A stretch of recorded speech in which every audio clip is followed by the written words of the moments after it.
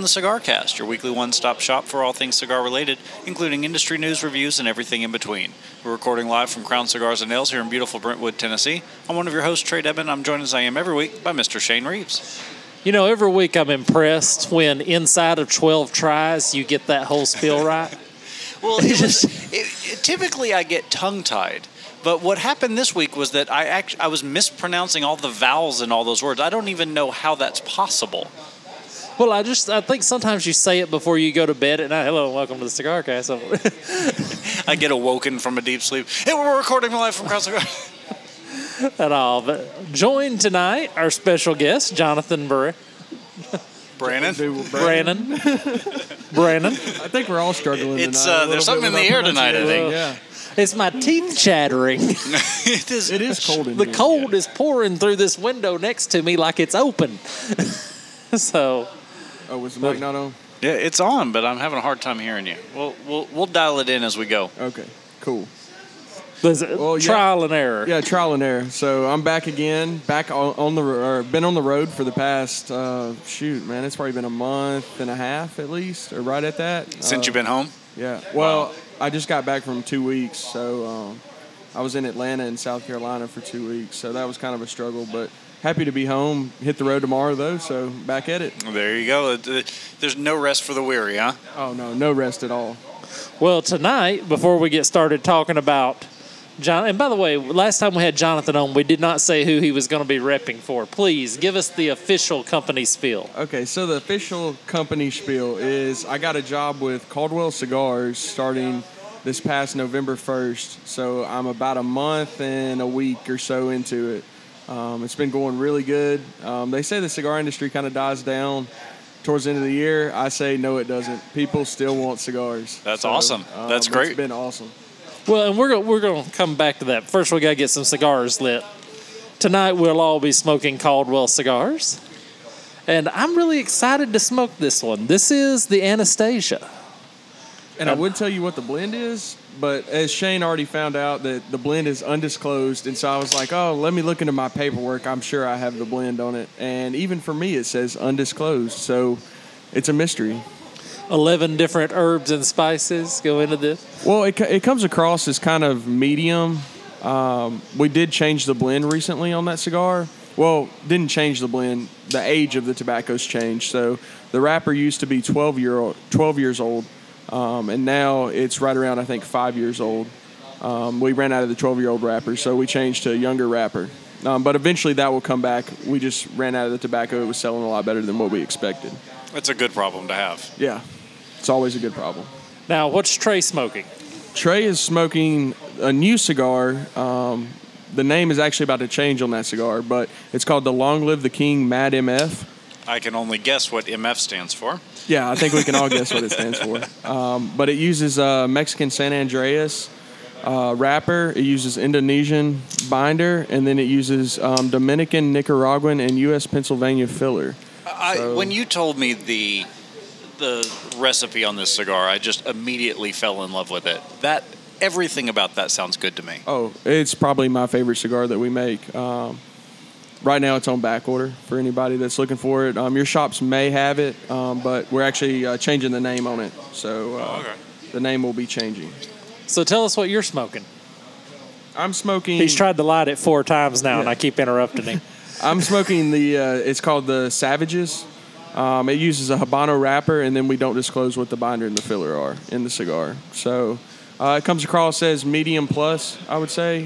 It's got a little bit more. It's similar to the Anastasia, but the Anastasia is more smooth. This comes across a little more spicy. Boy, this got some chocolate to it. Yeah. So what's the deal with not disclosing the binder and the fillers? Has Caldwell given you an explanation? Because a lot of times, that's what will cause me to try a cigar, as I'll say, oh, that's got some Sumatra in it, or that's got some Habano. Well, I think what we do is, one, we kind of get our tobacco from a special batch down in the Dominican. It's a special grower. He does a really good job and wants to use he does a lot of exotic hybrids and stuff. None of it's coming out of Cuba by all means. You would taste it if it was, but he does a lot of hybrid leaves, an exotic tobacco, so we get a lot of our tobacco from him, and so we don't want to disclose to other companies that that's what we're using. We want to be different, and then also it gives a little bit of mystery when you smoke it, so you don't go in with a preconceived notion of I hate that tobacco, because you may not like Mexican San Andreas, but if you go in, you look at that cigar and it says Mexican San Andreas, you're like, I don't want to smoke it because I don't like Mexican San Andreas. If you don't know the blend, you'll smoke it and be like, wow, I love this cigar. Well, how many times have we smoked a new cigar for the first time, either on the show or whatever, and the mystery adds something to it? It does. It's my control freak portion of my life that I like to be in control of everything, I guess, that makes me want to know the recipe. I mean, it's not like I'm going to say, oh, okay, well, I have the recipe now. I can go to the house and make my own. Yeah. So it's a different deal. So, okay, first month on the job, what's been your biggest surprise? I know I said I wasn't going to interview you, but I've got to ask you that question. Honestly, that everybody's been very nice. I was expecting to deal with some people that, look at me and I walk through the door and they go, oh, he's just trying to sell me something. But everybody's been really respectful, really nice. Kind of wanted to have personal conversations, know where I came from. Oh, what's your history in this industry? And that was really cool. So it's building those relationships that I didn't think were going to come as easy as they have been. That was probably my biggest surprise. That was one of the things that I noticed as well when I was in the game, because you're expecting to walk in with a certain amount of expectations around you. And what I found was that because the industry is built on the rep relationship, that you're much more likely to get in front of somebody who understands this is the way the industry works. I'm going to have to deal with reps. And they know they're going to be seeing you every few weeks. So they do want to kind of get to know you a little bit. It's not just about what's in your portfolio, but it has to do with who you are as well. And then also it surprised me that so many owners out there that work in shops or that own shops, they work all the time. I kind of came from a shop where the owner was kind of in the background, and he did manager stuff but never really worked. He kind of let he trusted his employees enough to take care of it. But it surprised me a lot that a lot of these shops, the owners, they work every day, open till 5 or open to close in some cases on some days, and that there really isn't that much staff behind a lot of these cigar shops. So when you go in cigar shops, if you see the owner in there and that's your home shop, just thank him for what he's doing, because he does spend a lot of time and a lot of effort in trying to please his customers. So, give thanks to your owners, because they do a lot for you guys. That's a really good point. I think that's a regional thing as well. When I was repping out in Texas, I noticed there were a lot more shops that they had fully staffed employees that kind of ran the shop. And I mean, I've gone into shops where they've been fully staffed, and they have 3-4 employees that are working at a time. But a lot of these shops, one employee, and they have like one other employee other than the owner. And the owner, he works open to close some days, and then some days he'll work open to 5, and then the other employee comes in and closes. Yeah. And these are really successful, busy shops, and it's like, how do you do it? And I've noticed I tend to, from a consumer standpoint, I want to hang out in the shops where the owner tends to be a little bit more invested, be around a lot more. But I do find that in the Southeast, Georgia, Alabama, Tennessee, you do get a lot more of that where the owner is in the shop most of the time. Well, and it's been amazing to me how many cigars Caldwell has that I've never seen before that you've brought to the table. It amazed me, honestly. I mean, even going to this job, I knew most of their cigars, but there were some cigars I'm like, I had no idea that you guys made that. La Barba was one of those. I wouldn't necessarily say we make La Barba. Tony, he owns a shop up in Ohio. He's the guy behind La Barba. He owns La Barba, but we're not I don't think we're partners in it. But those cigars are amazing, and the fact that they're in the portfolio, kind of under Caldwell's umbrella, is really awesome, because I never even knew that. I've seen them on the shelf, and I'm just like, oh, it's another little small town mom and pop cigar shop or cigar company. And no, they make great stuff. They have this cigar called the Ricochet, and I think you smoked it, Shane. Yeah, you brought me a Ricochet. Yeah, really enjoyed that cigar. Awesome cigar. That's probably my second favorite cigar that we do outside of the Matt MF. This thing is really impressing me with the chocolate flavor that I'm getting out of it. Like, it's very, very, very, very rich in that cocoa flavor, which I wasn't necessarily expecting. And Shane, you will be happy to know that I have never smoked this cigar before. This is a CigarCast exclusive. That's right. Well, I had to smuggle something in that you can't get just anywhere at all. I had to get Jonathan. Jonathan, what have you got that we know Trae's never smoked before? And also, Caldwell is going to be making an appearance in Crown Cigars Humidor probably Friday or Monday of next week. Austin just placed an order with us, and we're going to be doing some big things as far as right before Christmas. We're going to be running some specials and giving some stuff away. So everybody be prepared for that if you're a customer of Crown Cigars. All right. That's awesome. Yeah. Well, that's a pretty huge accomplishment to get somebody to place an order in the middle to the end of December, because usually they got to pay inventory tax. Well, I promised him that I was like, hey, you place an order, I promise that 90% of the product will be sold. All right. So I'm gonna. So really you've got a bust line it of credit open in case it doesn't move off the shelf. You can come in. Oh, here. we can figure something out. But I think he didn't over order. We ordered what he needed and got him taken care of on that. So, and it's really good stuff. Proper promotion, it'll work. But so let's step away from that, because like I said, we don't want to just interview you. We want to have you contribute to the CigarCast tonight in other ways. So, Organier, Origineer, Originator? Mouse. Yeah. They designed and released a new type of cigar humidifier. Now, this thing, I showed y'all the picture before the show. This is really interesting because it basically looks like...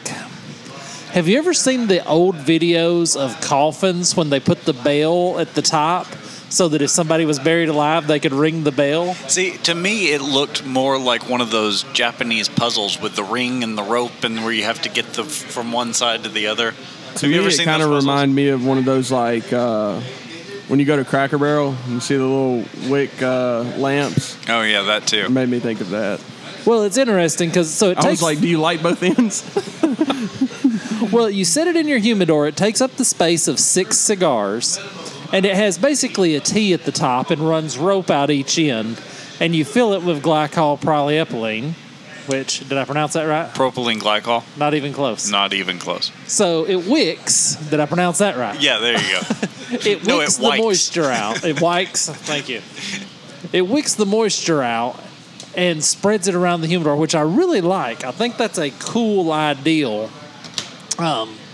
It's rare that we see something really new and innovative come in the cigar industry. And in the second half of the show, we're really going to talk about how to take care of all those gifts you get. What I really like about that, what impresses me about that, is that it's old technology.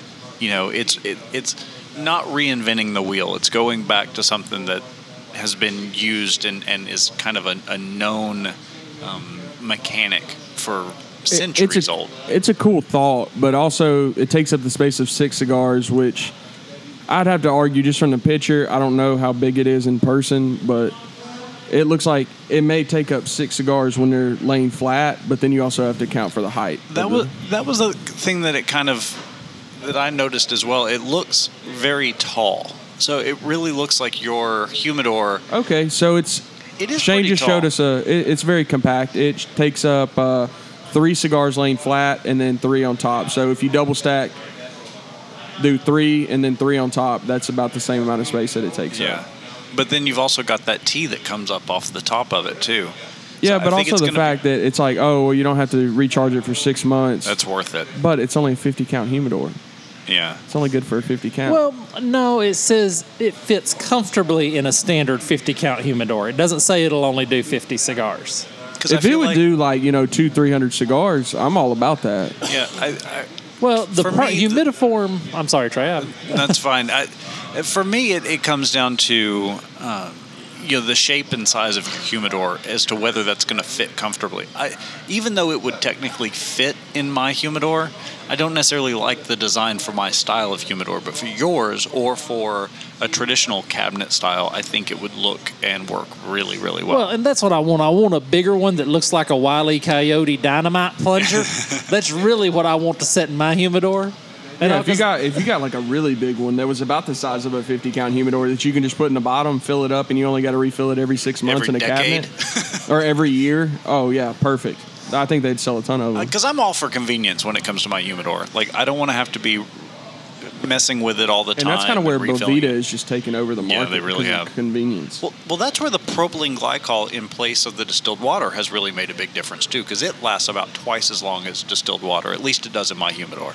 Well, now that brings me to an interesting question that I'll ask during the second half of the show when we talk about maintaining your humidor, maintaining your cutters and lighters. To wrap this up and put a bow on it, it's going to retail for $65, which doesn't seem outrageous to me. And I love the look. I just love the old school look. And the average human being would be amazed as to how much wicking plays into designing a home.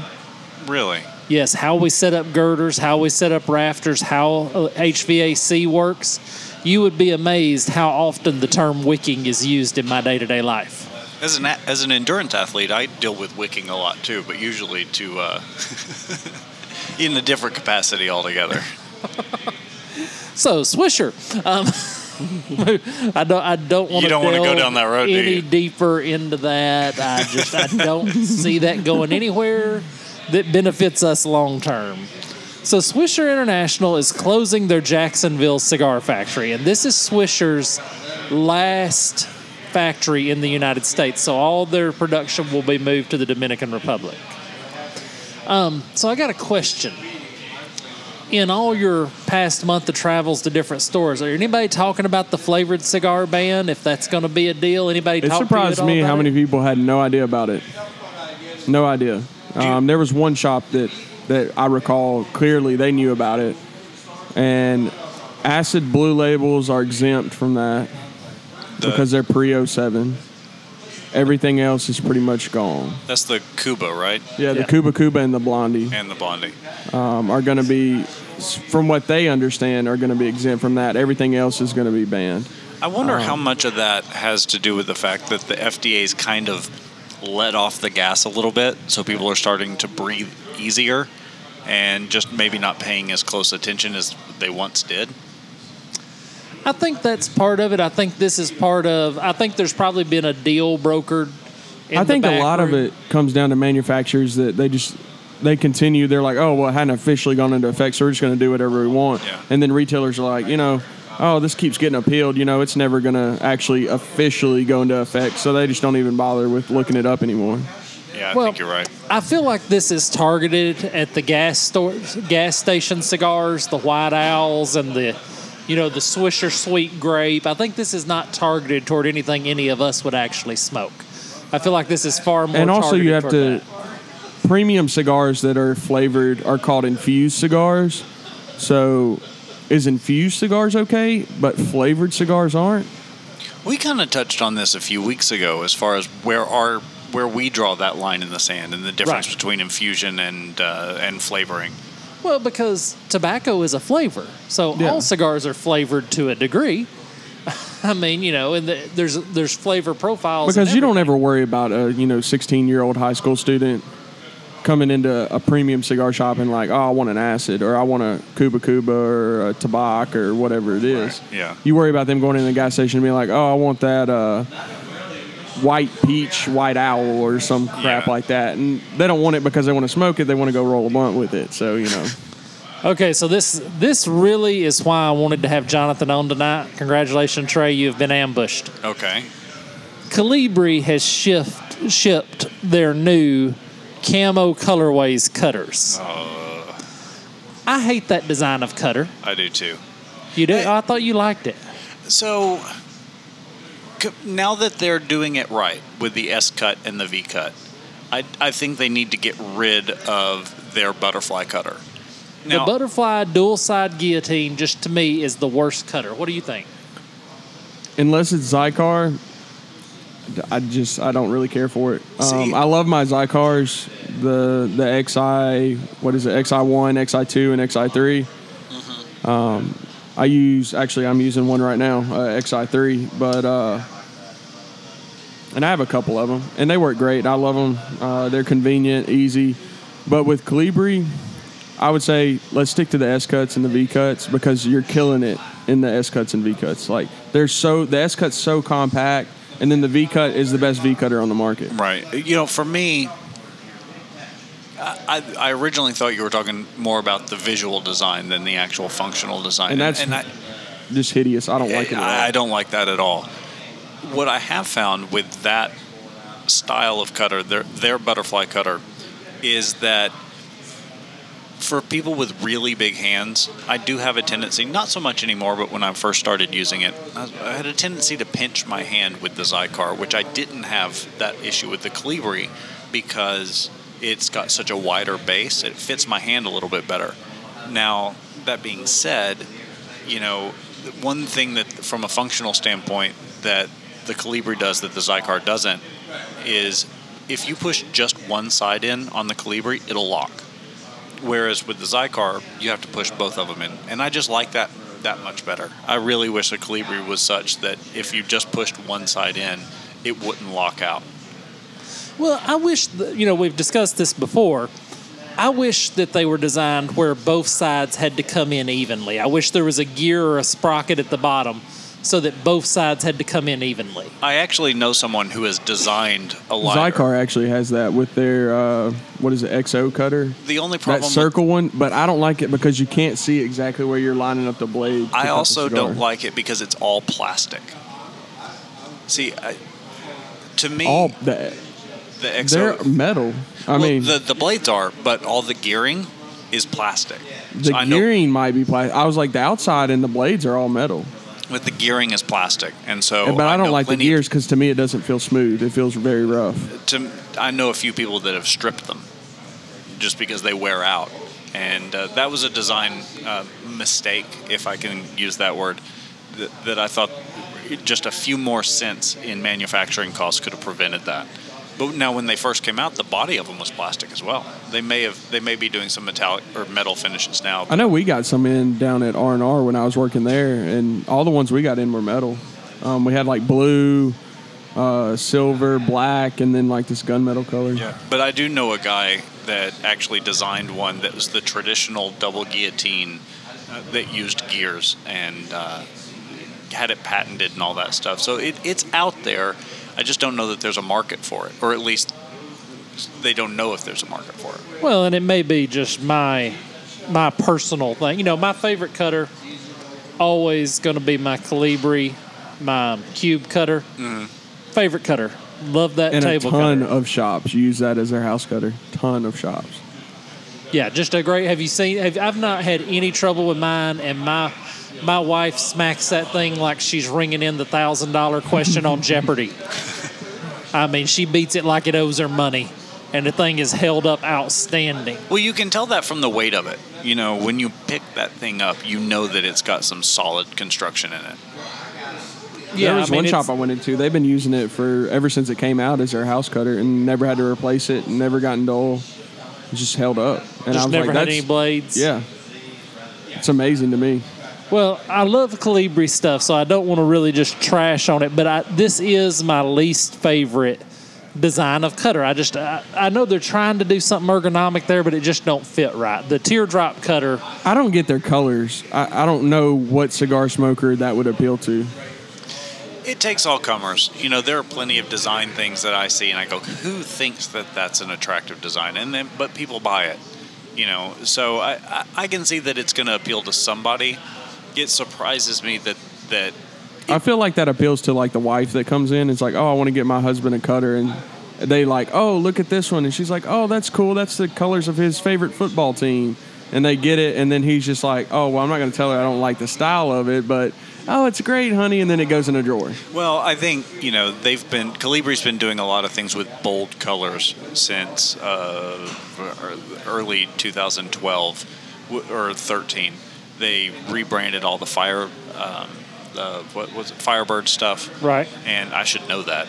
And so they really went into the color market. You see that on the stuff they're putting out now. So I understand it's the camo breakup piece of that, but it's almost like, have you ever seen the pictures of the Razzle Dazzle or the Dazzle camouflage that they used to paint ships with? It reminds me more of that than it does true camo.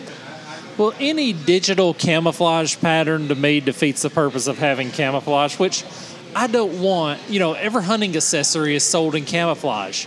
That's the worst thing for a hunting accessory to be sold in, because if I drop my camouflage mag light, now I have to look for it.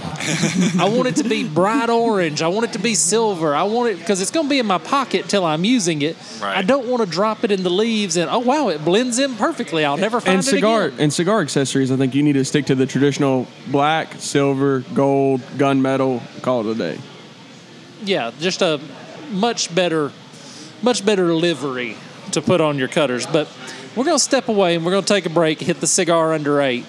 When we come back, though, let's really talk about all these accessories you get for Christmas, what you need to do to maintain them and take care of them. I'm interested to dispel some humidor myths tonight. All right, well, we'll be back with that and more after this.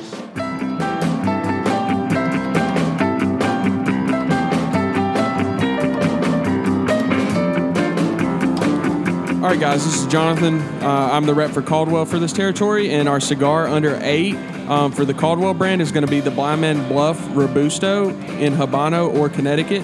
Either one, the Habano is going to be more of a medium plus cigar. Great flavors to it, kind of earthy, a little bit of spicy notes to it.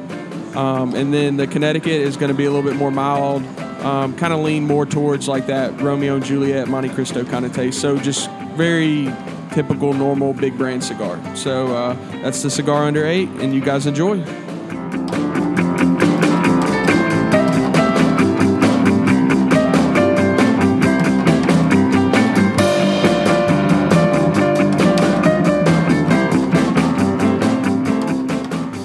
And welcome back to the CigarCast. I'm one of your hosts, Shane, sitting here with Trae and Jonathan. Welcome back, everybody. Yeah, welcome back. The newly minted Caldwell cigar rep for our area. Did we even have a rep in this area before you? Not since January. We dealt with a broker. We bounced back and forth between brokers. Our last broker company was Chimp, and they imploded and kind of fell apart. And then we kind of went. We were just without a representative since then. We tested out some different companies, but nothing really worked. Okay, so how does a Padron do it? Because there's no such thing as a Padron rep. How do they do it? Is it all reputation and people just want to deal with them? How does that work? They make such a great product that they're like, if you want to deal with us, you'll call us. Yeah, that's everything I've always heard of them too. Yeah.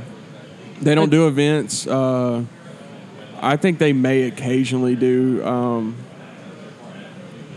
Jorge or George Padron may occasionally do an event somewhere, but it's very rare. Yeah, it amazes me that there's cigar companies, Drew Estate, Gurkha, they really do a lot of marketing. They pour a lot of money into marketing, a lot of energy into marketing, a lot of reps out there working. Well, you got to think if you're a rep, kind of like Fuente doesn't really need a rep, honestly. Fuente it's in every shop, it sells itself. I think he doesn't have to do a whole lot. So if Padron hired a rep, it's like, okay, what does he really got to do? Is he going to benefit us for us to pay him what we're going to have to pay him?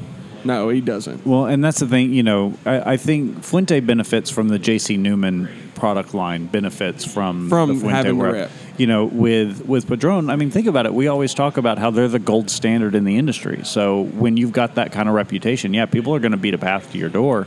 And because they want whatever you're selling, they're the one company that doesn't make a bad product. It's at true. all. The Damasa, not my favorite cigar. Yeah, but if someone handed it to you, would you hand it back? Oh no, I wouldn't. That doesn't hit your palate though. But for the guy that wants a premium mild, that likes Ashton White Label. Anything by Davidoff. Anything by Davidoff, yeah, it's spot on, and it's cheaper. I actually had a Davidoff this week. So I was in Atlanta all last week for a... Me too.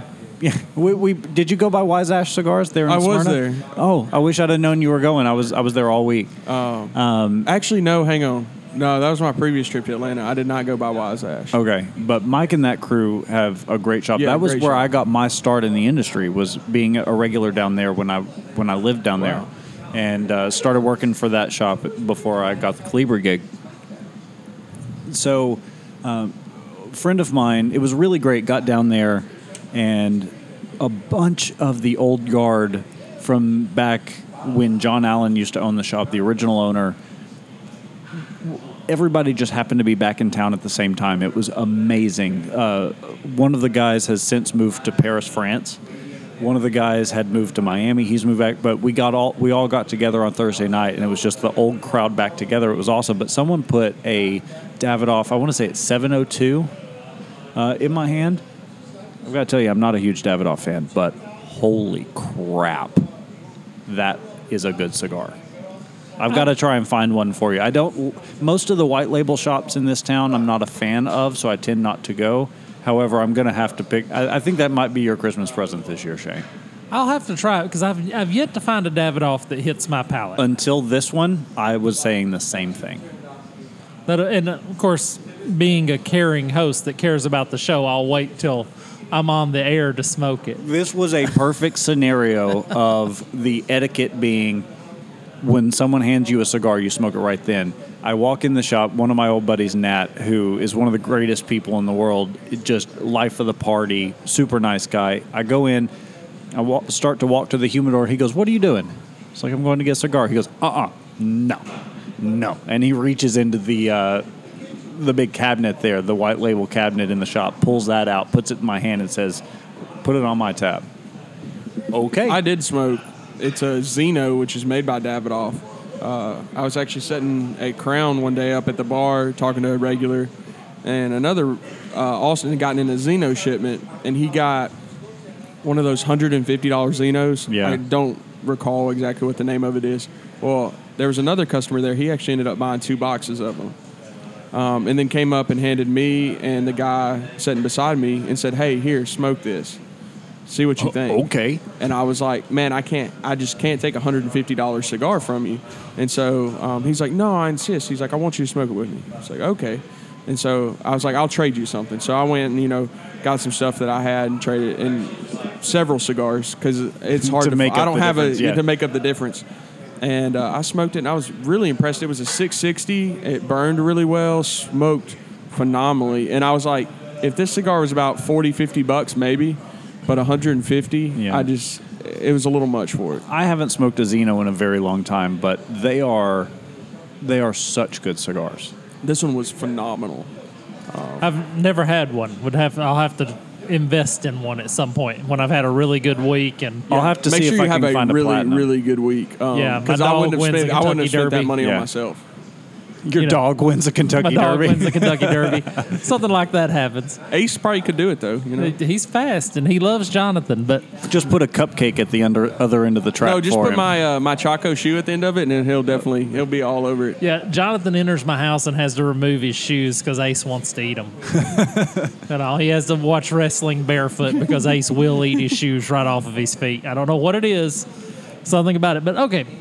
So Christmas is coming. Everybody's going to be getting gifts from the cigar guy. There's been a couple of people walk in here that obviously are here to buy gifts for their cigar-related friends.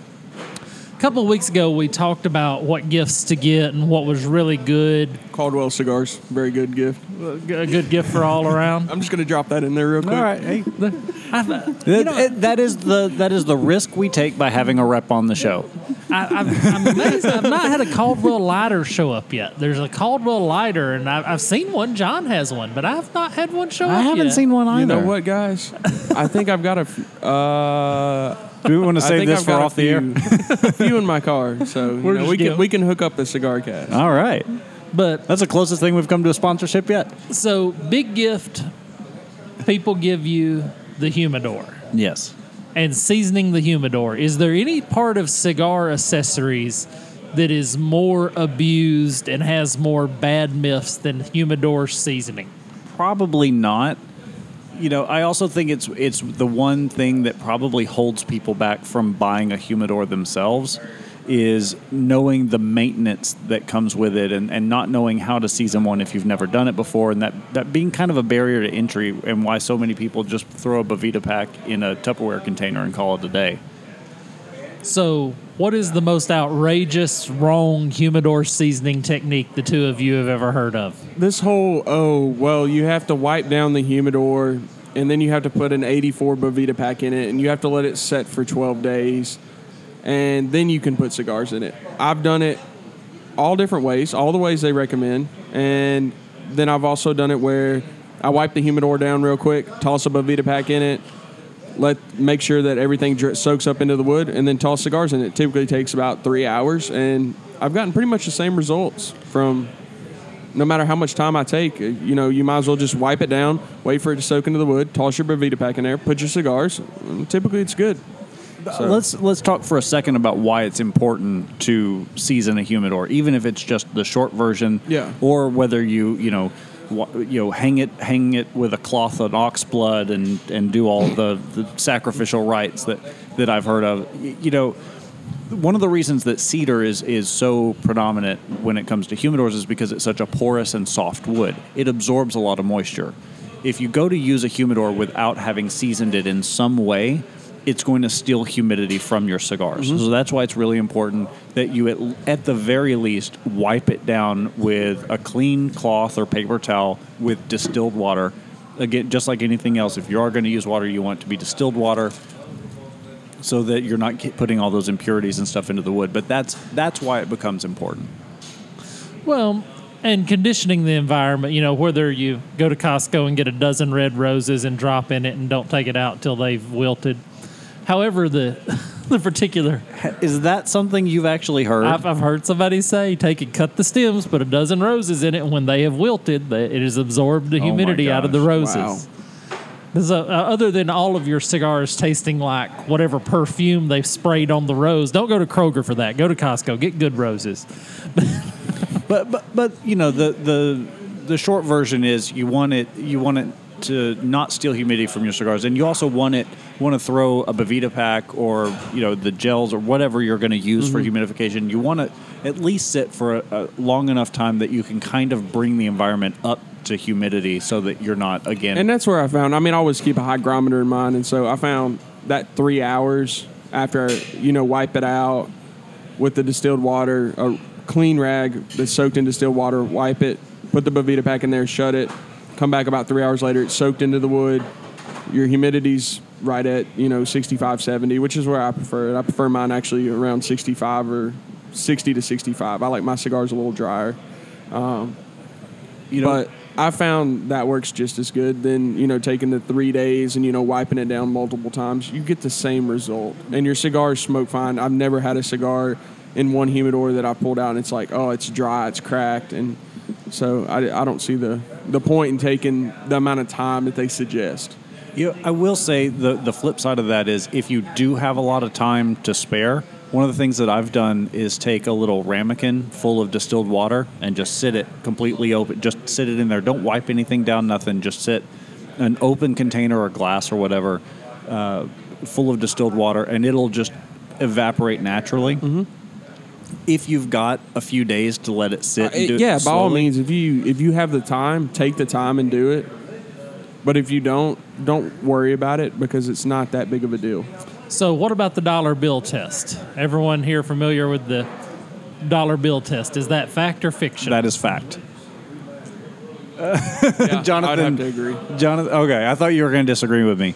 So go ahead and explain the dollar bill test. The dollar bill test is you take a dollar bill and you put it in the humidor, half in the humidor, half out. You shut the lid, and you should not be able to pull the dollar bill out easily. Right. Yeah, so you kind of like shutting the lid on the dollar bill. It's kind of hanging off. Yeah. And that I heard that test a lot, and I've actually seen people with humidors in here, and they're trying that, and they're like, "Oh, it doesn't." Well, that humidor hadn't been seasoned yet. I was about to say that's one of the. But also the test that I always look for is lift the lid up about 3-4 inches, and then drop it. If it slams, it's not going to seal great. You kind of want that like swoosh of air, so it's like. And then just closes. And that's the other thing to your point. You're going to... the humidor is one of those things I'd never recommend buying online. It's just like a musical instrument. You need to put your hands on it in a shop. You need to know... because there's going to be manufacturing differences from this one to that one, even though they came off the same line, one right after the other. If it doesn't necessarily have to be seasoned to work or to pass the dollar bill test, because you've got to think, if it doesn't seal at all... when it's not seasoned, it's kind of going to seal when it's seasoned. It's not going to get you all the way there. So you still want to have some resistance because the cedar is going to swell. That's what's going to enhance your seal. So yeah, know that if you can pull it out, but it's a little resistant, by the time you season that humidor, you'll have a proper seal. But if it, like you said, if it just slams down, the other thing I do is if you lift the humidor lid up, try and give it a little bit of a left to right, because you want the hinges to be strong enough that it's not going to shift. And that's the left problem or with right. a lot of these manufacturers of humidors is their hinges are so inconsistent. I mean, I've seen them come in and it's perfect, and then I've seen the same humidor out of a different box, but it's same manufacturer, same humidor, and it's not right. You have to get it just right. You can tell the screws are in crooked. Yeah. And you're like, okay, this just isn't of good quality. So quality control comes down to a lot of these manufacturers. They just don't have good quality control. And always avoid the glass top humidor. That will never seal properly. I've never seen a glass top humidor that's sealed properly. I have, but we've talked about it on the show before. From an aesthetic point of view, it's not my favorite. You lose real estate in the humidor because you have to put whatever your humidification device is down in the box with your cigars, as opposed to a solid top where you can actually stick it to the roof of the humidor. And they're going to be much more susceptible to direct sunlight. So let's talk about cutters. What is the maintenance routine on a cutter? I mean, I know a lot of guys get them and they never do anything to them. I'm an obsessive sharpener of knives. My knives, if I can't circumcise a gnat, my knife is not sharp enough for use. So I really want my knife that sharp. And it kind of bugs me that I can't sharpen my cutters to any degree. So what is the maintenance schedule on a cutter for y'all? None. The only thing I will say on that, though, is the best thing you can do to enhance the lifespan of your cutter is to never cut anything but cigars with it. I've seen guys cut threads off sweaters and use it for that kind of little thing. It should only ever be used for cigars. You don't even put a little frog glue down in there ever so often, just so that all the hinges get Maybe loose? on that Zycar, XO, you might need to, just with all the gears. Probably wouldn't be a bad idea. Probably wouldn't be a bad idea. Your standard cutter, I don't know. This one I've had for 4 years now. Never done anything to it. Still cuts just as good as it did the first day I had it. So yeah, my Zycar is the same way. It cuts just the way it did out of the box, still to this day. Do you ever clean your cutter? I do. So I haven't cleaned my Zycar, but I have cleaned several of my original Calibri V-cuts. And the reason for that is because the design of it, there's a little bit of gap from where the blade goes into the body on that V-cutter, and little dust and flecks and pieces of tobacco get in there. On my Calibri V-cutter, I've had to take a little small screwdriver and tighten up the screws. But because those screws do have a tendency to kind of somewhat rattle loose over time. They do. And I have found that about every year or so, I will actually take mine completely apart, clean it with a little cotton swab and some alcohol and some compressed air to get all the stuff out, and then just go through and That's it's dedication. No, not me. I see, much like Shane, I really like the fiddly things. I like to tinker, and when I was working for Calibri, I had access to enough V-cuts that if I took one apart and couldn't get it back together, I could just replace it without being really out of pocket. See, to me, I'm like, if I ever I've taken one apart, and that's because it came in broken, or a guy lost a screw, and we had an extra screw, and so I tinkered with it, and no, I couldn't get it back together. It was like a puzzle, and I just didn't want to fool with it. I find from a standpoint of I've taken lighters apart too. Lighters never go back together. Lighters, I love to take lighters apart. I've actually sat with a guy's lighter, didn't work, and so I had to adjust the the button wore out. It was like a cheap jet line or something. And so, but this had sentimental value to him, and he was like, oh, this is, I've had this lighter for so long, and it was the first lighter, and I think his dad bought it for him or something. So it kind of had some sentimental value. So I was like, let me see what I can do. So took it apart and fixed the button. Well, in the process, the hose popped off. Oh, okay. So I'm sitting there with tweezers for 45 minutes and putting this hose, and I get one back on, and then the other one pops off. And then so I fiddle with that, and I finally got it back together, and the lighter worked great. That's awesome. But getting that all taken apart and seeing how it works and then putting it back together, I mean, it was a strain, but, everybody came to me and they're like, this guy will fix your lighter. Like, no matter what's wrong with it, he'll fix it. And the only thing I can't fix on a lighter pretty much is if the sparker wears out. Right. If it wears out, it's just done. There's nothing you can do at that point. So what do you do as far as maintaining lighters? Because occasionally I clean my lighters, especially where the flame comes out. Right, I'm holding you my. have to clean lighters. Yeah, I scrub that just a little. Take a toothbrush and scrub that so that we're still getting a good flow of, butane out of the lighter and all that. How do you ever do that? I do. The best thing, if you're talking about a torch lighter, the best thing you can do is periodically, and I mean fairly regularly, like once a month, is spray the jets out with compressed air. See, I take the jets and I just shoot butane straight into the jets, and that cleans them out pretty well. And that way you don't get air pockets in your lighter. You just have that butane in there, and then bleed it, refill it, and typically when a guy comes in, he's like, oh, my jet quit working. It's like, oh, no, it didn't. It just needs to be clean.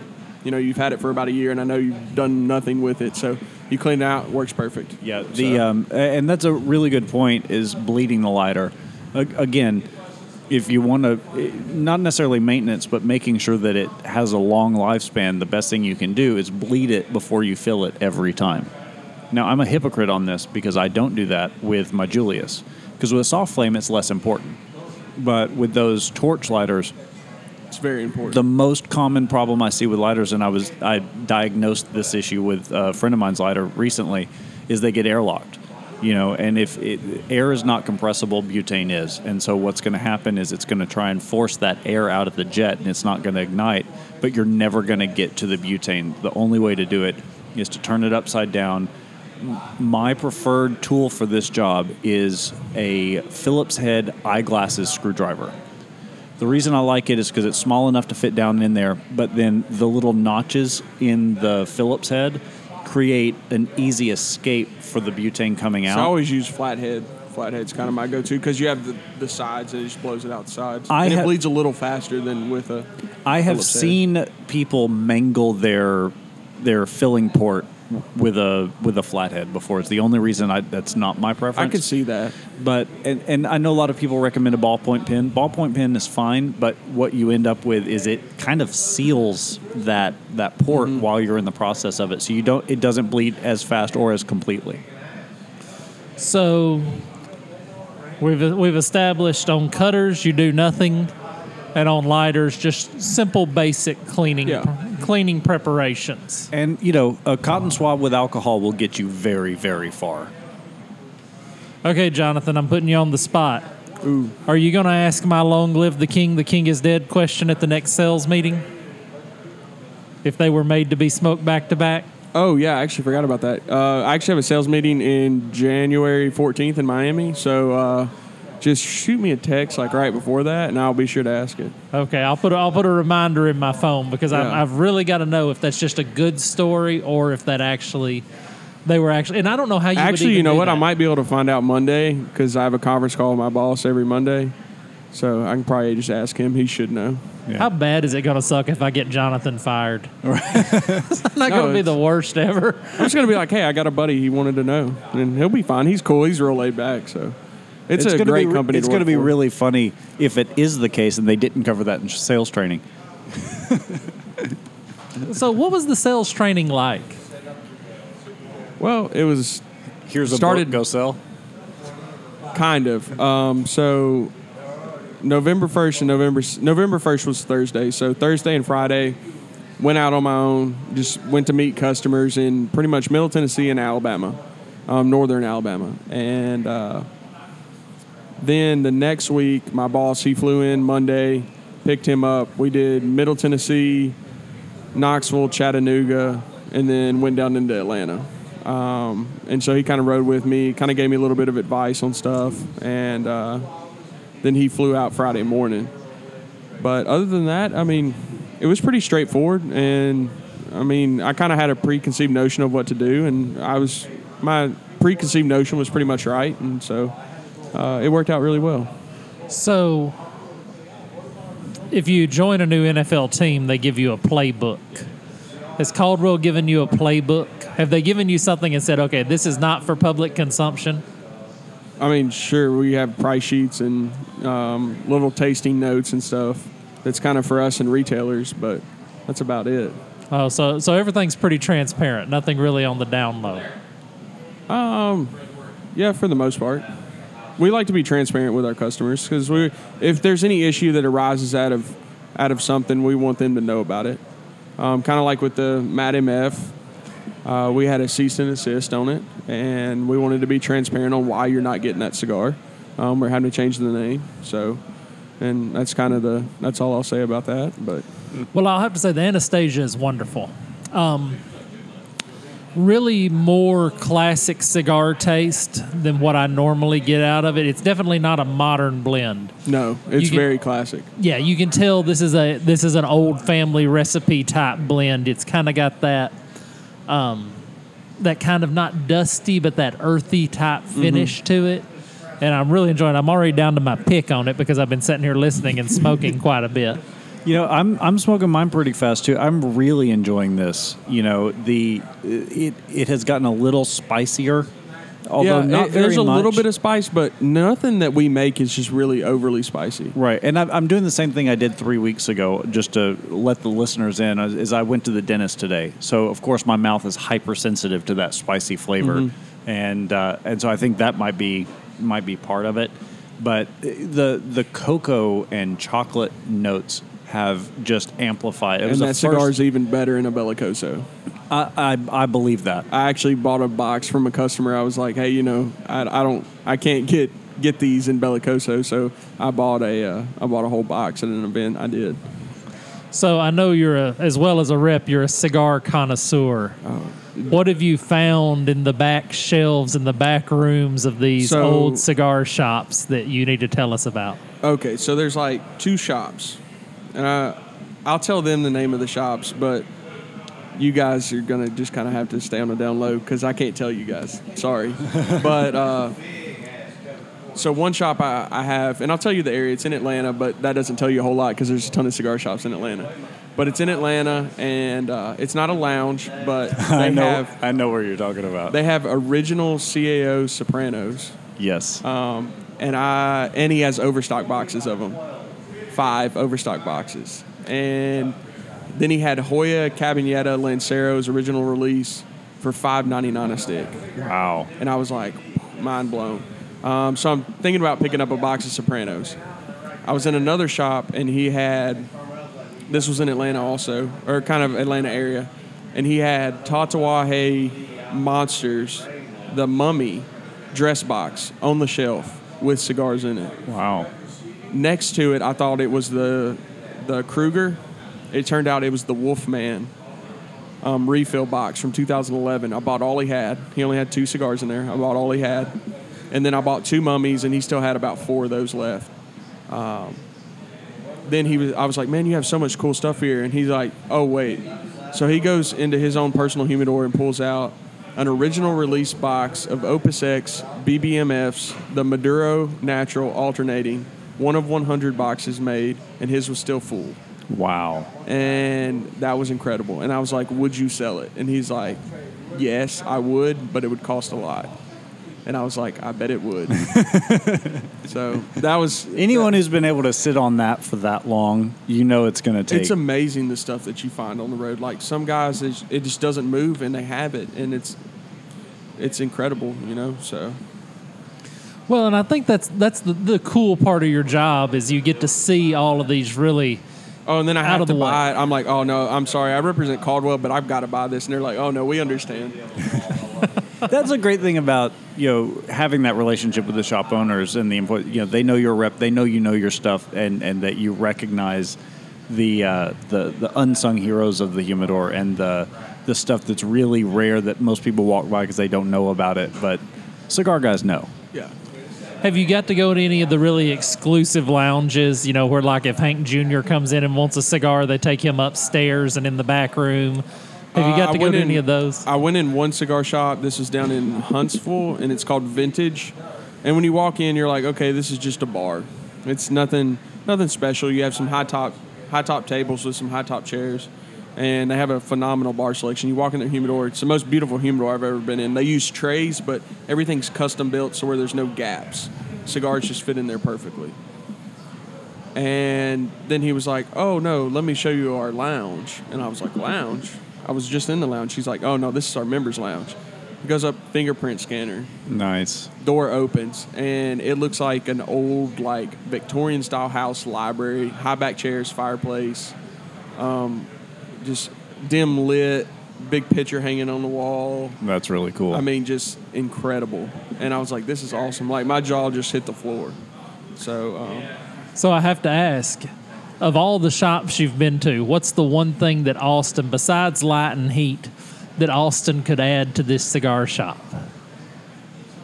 Ventilation would be, I think, the key. But his is middle of the road, to be honest. Like, it's so much better than it used to be. Yeah, it is a lot better than it used to be. But there's some shops there's one shop I went in, and they had actually just moved, and they can pull all the air out of the shop and then put clean air back in every 3 minutes. That's impressive. I walked in, 5 guys are smoking a cigar, and it doesn't even smell like cigars in there. They said they had 120 people on their grand reopening, and he's like, there wasn't any smoke in the air. He's like, we just turned it up on high and just went with it. That's one of those things that I think the smoking bans in most states has really done a disservice. Is that, I've talked before, and I remember back before the smoking ban in Tennessee, you used to be able to smoke in just about every bar. And at that time, they didn't even restrict you smoking cigars. It was just, you could smoke. And the ventilation back then was so good. And I think everyone kind of competed with each other for air quality. And now that it's just the cigar shop, I mean, you don't want it to be foggy in here, but there's less of an importance put on air quality. And I think that's why, especially when some of the smaller shops, when they get busy, it's really hard for them to keep up. But this shop that I was talking about, all he has a fan that's in the top of his ceiling, and when he kicks it on, he has a ventilation, but he just has this that he runs during the day, and that was what was on when I walked in, and that's not even his ventilation. That's just to suck air out, and it didn't even smell like cigars in there. So I couldn't imagine. He's like, oh, no, when I kick my ventilation on, he's like, it controls the air temperature in here. He's like, clean air. He's like, your eyes don't burn. It's like none of that. And he's like, it's really incredible. And they went from a shop where it was like old school tobacconist, hazy, foggy, just your eyes burn immediately when you walk in the door. And then they transferred to this shop, modernized everything, and awesome shop. Well, very cool. This is in Gainesville, Georgia, by the way. It's called Schmitty's Tobacconist. I know Schmitty's. Yeah. Dude, their new shop is unbelievable. I'll have to go back now that they've moved. I haven't been there in a while. No, great guys that run that shop, too. Great guys. Well, that kind of brings us to the end of the show tonight. It's been fun having Jonathan here and kind of getting a little of the inside from a rep. And as your experience continues, we'll have you back on. I'm interested to see in a year what you look like, how a year on the road has affected you. I'll probably have like bags under my eyes and just be like, I need a break. He's going to go full white hair. Yeah. Yeah, I already see a few flecks of gray coming into the beard. And also I've gotten to meet a lot of different reps. Like, it seems like every time I walk in an account, either I walk in right after a rep's walked in, or a rep walks in right behind me. Yeah. So it's just kind of cool. It's a great brotherhood on the road. Because none of them are assholes. They're all just super nice, and they're like, oh, welcome to the industry. You need advice, here's my number. Yeah. And there's room for everybody on the shelves. Yeah. Yeah, everybody, reps by and large, you have to be personable to be a rep. And that translates into the other relationships in their life. So, and also I've noticed a personality change. Like, I'm a little bit more like apt to go talk to people. It's like, I was a little bit more reserved, and then like now I'm just like, okay, I don't care. I'm going in this account, let's see. And so, I have no idea who I'm supposed to talk to. I just walk in, and I'm like, hey, are you the owner? Are you the manager? And then go from there. And everybody's been super receptive to it. So I have to ask, you were in Georgia when Alabama played Georgia. Were you wearing the jersey? I actually did an event that day. So it was from 12 to 4. I was doing a happy hour event. And then as soon as 4 o'clock hit, the game actually started at 4 because I was in Georgia. I was on Eastern time. So the game started at 4. So I went and changed my shirt. And surprisingly, it was in Columbus, Georgia. So right there on the Alabama-Georgia line, there was more Alabama fans in that cigar shop than there were Georgia fans. And one of the biggest customers that we have is that they have in that shop that buys Caldwell. He's a big Georgia fan, and so he came back in, and he's like, oh, where's John at? He's like, and then he's like, oh, we're about to beat you guys' ass. Alabama's going down. And I was like, man, I know, it's fine, whatever. We're still hopefully going to make the playoffs. And then we made that big comeback, and then watch him get crushed was hilarious. And then I gave him a cigar, and he was happy again. So there you go. Well, thanks everybody for listening. How do they get a hold of us, Trae? So you can always, we do have the Stogie Awards coming up in a couple of weeks, so it's not too late to get your nominations and category suggestions in. info@thecigarcast.com is our email. You can also reach out at facebook.com/thecigarcast, and we're on Instagram and Twitter at thecigarcast. Okay, one more question. I've got to ask. I know that's usually where I wrap the show up, but I have to ask one more question. What's the workhorse cigar in the Caldwell line? What's the everyday? Blind Man's Bluff. That is like the backbone of Caldwell in most shops. That's the number one selling cigar in most shops for us. And I still haven't had one. I'm going to have to get my hands on one of those. There's a shop up in Nashville that I know that carries them with regularity, so I'll have to, next time I'm up there, I'll make it a point to pick one of those up. But yeah. Well, we got to get a poker game started. Jonathan, thank you for being with us tonight. Thank you guys. And Trae, have a good week. And to everyone else, have a great cigar and think well of us.